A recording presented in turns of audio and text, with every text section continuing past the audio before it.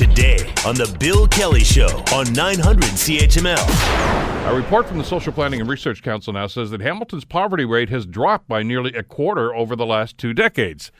That's the good news. The bad news is we still have a long way to go.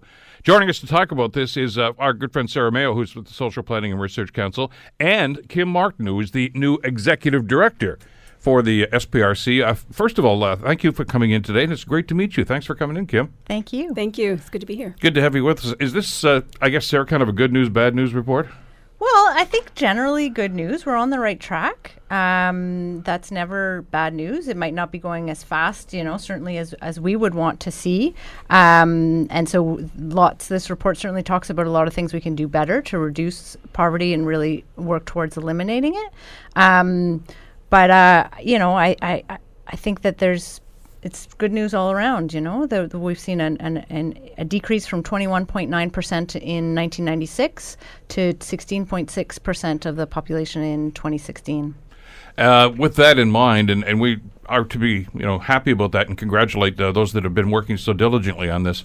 But the reality, Kim, is we're still below the provincial average, and we still got along. It's not ready. We're not ready to put the toolbox away yet, are we? No. I mean, I think that's one of the main points of the report too, is that we're emphasizing that intervention does work, and we can't stop now. So that's why we've entitled the project with that name, is that there's still an awful lot of work to do. There still are disparities within the communities, as we've heard about and we're familiar with Code Red research that has come out, and revisiting that. We know that for women, there are disparities that exist for them, for people that are racialized as well, for single people.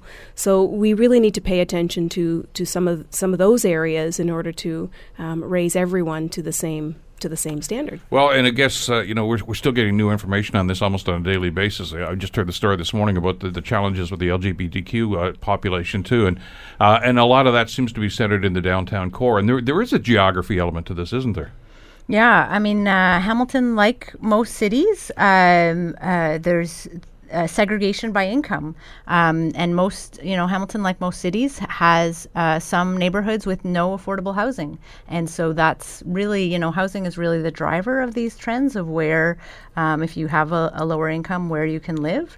There are many cities where there is no longer any affordable housing in the downtown, and Hamilton, in some ways, we're lucky that we still have some affordable housing downtown, but we need affordable housing across the city so that people can stay, near their family, near their jobs, even if their income is lower than other people in the neighborhood.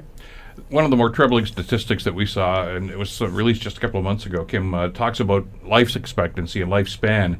And the Code Red report that was issued this year actually says that the lifespan of people living in the lower part of the city, 5 years fewer than people that live on the mountain, 6 years fewer than people that live in some of the suburban communities.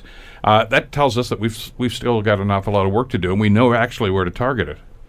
Absolutely, and I think it's only through the research that we're able to know where we need to target our efforts, and what some of those barriers are, and how can we reduce the barriers for those communities. And this report talks about, a lot of the things that would help with that. So it talks about the improvements that we've had in our social safety net. We have seen certainly improvements for families with children. The income tax, the child benefits that have improved quite a bit over the last 20 years. We've seen a lot of improvements to education funding, and the high school graduation rate has gone up tremendously in the last 20 years. The minimum wage has gone up. So all these things help people to be able to fulfill their potential and access the labor market and get a good job and be able to leave poverty. But there's more that needs to be done, exactly like you say, because these disparities in poverty, it doesn't just affect your income. Low income also affects health and life expectancy, and so we need to do more. Certainly the affordable, the rental housing crisis is something that needs attention. We need better tenant protections. We need to make social assistance adequate and fair. We need to address discrimination and inequality, certainly in employment. And there's some of these things are simple to do, some are more complex, but we can't stop now, and we have to continue to improve all these things. Well, and somebody just I think just tilted the floor just a little bit more too, because I mean these numbers are reflective of what's happened in the past number of years, Kim, and as you say, there's a lot of good news here. But if you look at some of the more recent government policy announcements and changes that have come, it means there's going to be even more challenges here. The minimum wage did go up, but not as much as it was supposed to, and it's been frozen now. The living wage program that we thought was going to be in place here, and a number of people in the Hamilton area, as you know, took part in that. That's gone now.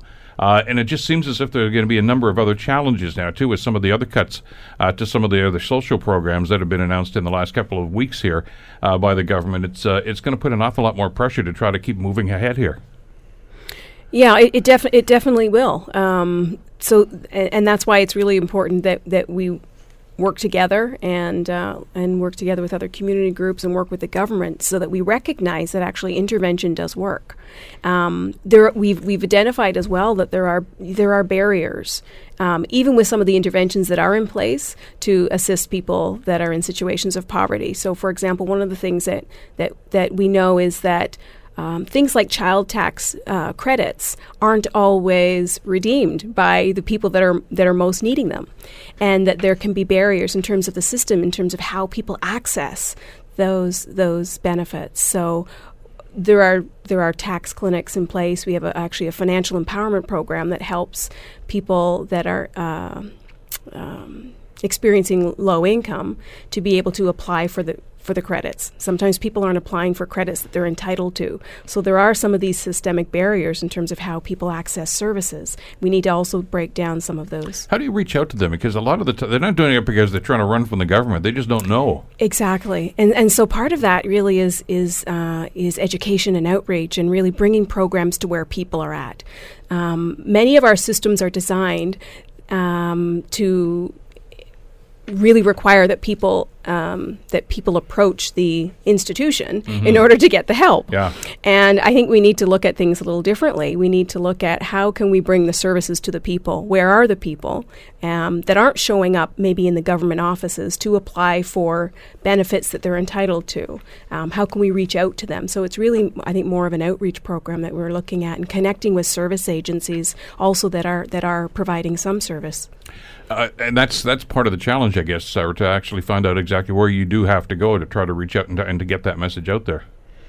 Yeah, I mean, on the back to the tax clinic idea there, sometimes the barrier can be, my last employer didn't give me a T4, and so people, think that, and rightly so, it does sound like if I don't have a T4, how can I complete my taxes? But there are ways to find a solution to that problem. My last employer went bankrupt. I don't even know where to go. And so those kinds of things can be big barriers. And so reaching out to people, this program in particular is reaching out through different agencies, through early year centers, et cetera, to let people know of the services out there to help people. And to help people, it's a financial empowerment program to help people be able to prepare their own taxes and help people in their own communities so that they can have that independence to not worry about, how am I going to do this next year? How are we doing in the housing situation? Sarah mentioned that, Kim, right off the top, as one of the major challenges, and that always has been. And as a result of that challenge, of course, you've got some secondary challenges that spring from that. The fact that people tend to move from one neighborhood to another on a pretty consistent basis. You've got kids that maybe go to one school one year and then they have to move because they couldn't afford the apartment or their living space, whichever it was. And that nomadic lifestyle only makes a bad situation worse. So how do we challenge that? How do we tackle that? Yeah, housing is I think to me, the core issue in Ontario that is not getting the attention it deserves, because most of the people who, most of the headlines we see about housing are about sort of how great it is for, if you own property. Yeah, it's pretty good because when you resell your house, you will make a profit much more than you would have in past decades because we've seen such an inflation, such a quick inflation in housing prices. And the, real estate boards, et cetera, they really, that's good for them. And so it's seen as a positive. But really we have to give more attention and listen to the voices of tenants, of people who don't own property or who are trying to buy houses and are tenants right now and who are really facing difficulties. And so, tenant protection is an easy thing, for a government that right now, provincial government that doesn't want to spend money. Improving the Residential Tenancies Act would cost zero money and would really help people. We could have a system like in Quebec where there is much better tenant protections, where there is some where you can find out what the previous rent was for a new unit you move into and be able to appeal if it's been increased to an outrageous level. But we're going the wrong way in Ontario the last little while. Some of the recent decisions here, we're rolling back the clock, and a lot of those tenant protections that had been in place are now being removed. On tenant protection, we haven't. There's other areas where we've seen some rollbacks. Certainly in employment, we're firing employment inspectors, which we're helping people who were in exploited situations by their employer. We have reduced employment standards. Those rollbacks are terrible for people in precarious situations and precarious employment situations. But the people in precarious housing situations are being completely ignored, and really we can do much better. We've talked with a number of those groups over the last little while that are being forced to go to tribunals. It's an intimidating process for them. A lot of the time they don't feel that they can get proper representation, and they feel as if the deck is stacked against them. Yeah, and it is. We have a system in Ontario that where tenants have very little power, and we have to recognize that we need to give tenants more power to make it a fairer system, so that tenants can be protected, because housing is a human right. It shouldn't just be left up to the market forces. Well, and I guess really when you look at it from that perspective, Kim, there's a number of other issues that have to be dealt with, and you've touched on many of them here in this report. But job one is put a roof over somebody's head. I mean, there's too many people living on the street right now, and that's got to be the first element here, to simply say, okay, get out of the cold, get out of the rain, get out of the weather, and have some place to live, some place that you can call home. And let's work from there, because that seems to be job one before you can address a lot of these other challenges. And that's really what's behind the housing first philosophy, is that before we can address other issues, people need to have safety, they need to have physical security, and that is in part through affordable housing. So how do we provide that, and then also how do we then lend support for other areas that may be needed? What are the challenges? You've got this report now, and like you say, this is good news, although we obviously still have a lot of work to do. Where do you go from here, Sarah?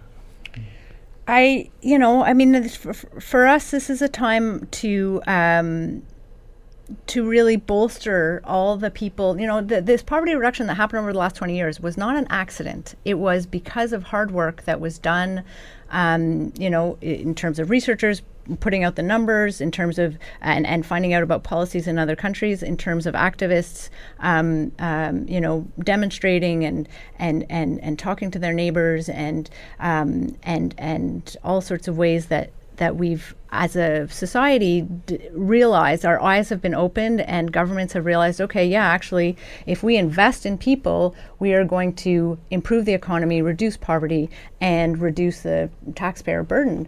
And so it's a time to realize, this work needs to continue. The work is hard, but it is worth it. There are gains. It is. We can see improvements. It's not.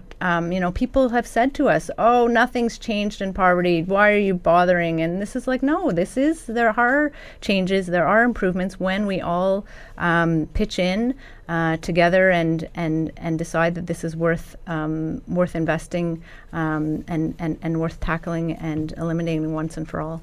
We've got about a minute left here. I know we talked about a lot of the downtown areas, and I know they identified 12 neighborhoods, and 11 of them are downtown. But the broader picture here, though, is this is not just a downtown issue. This is rampant everywhere in the city.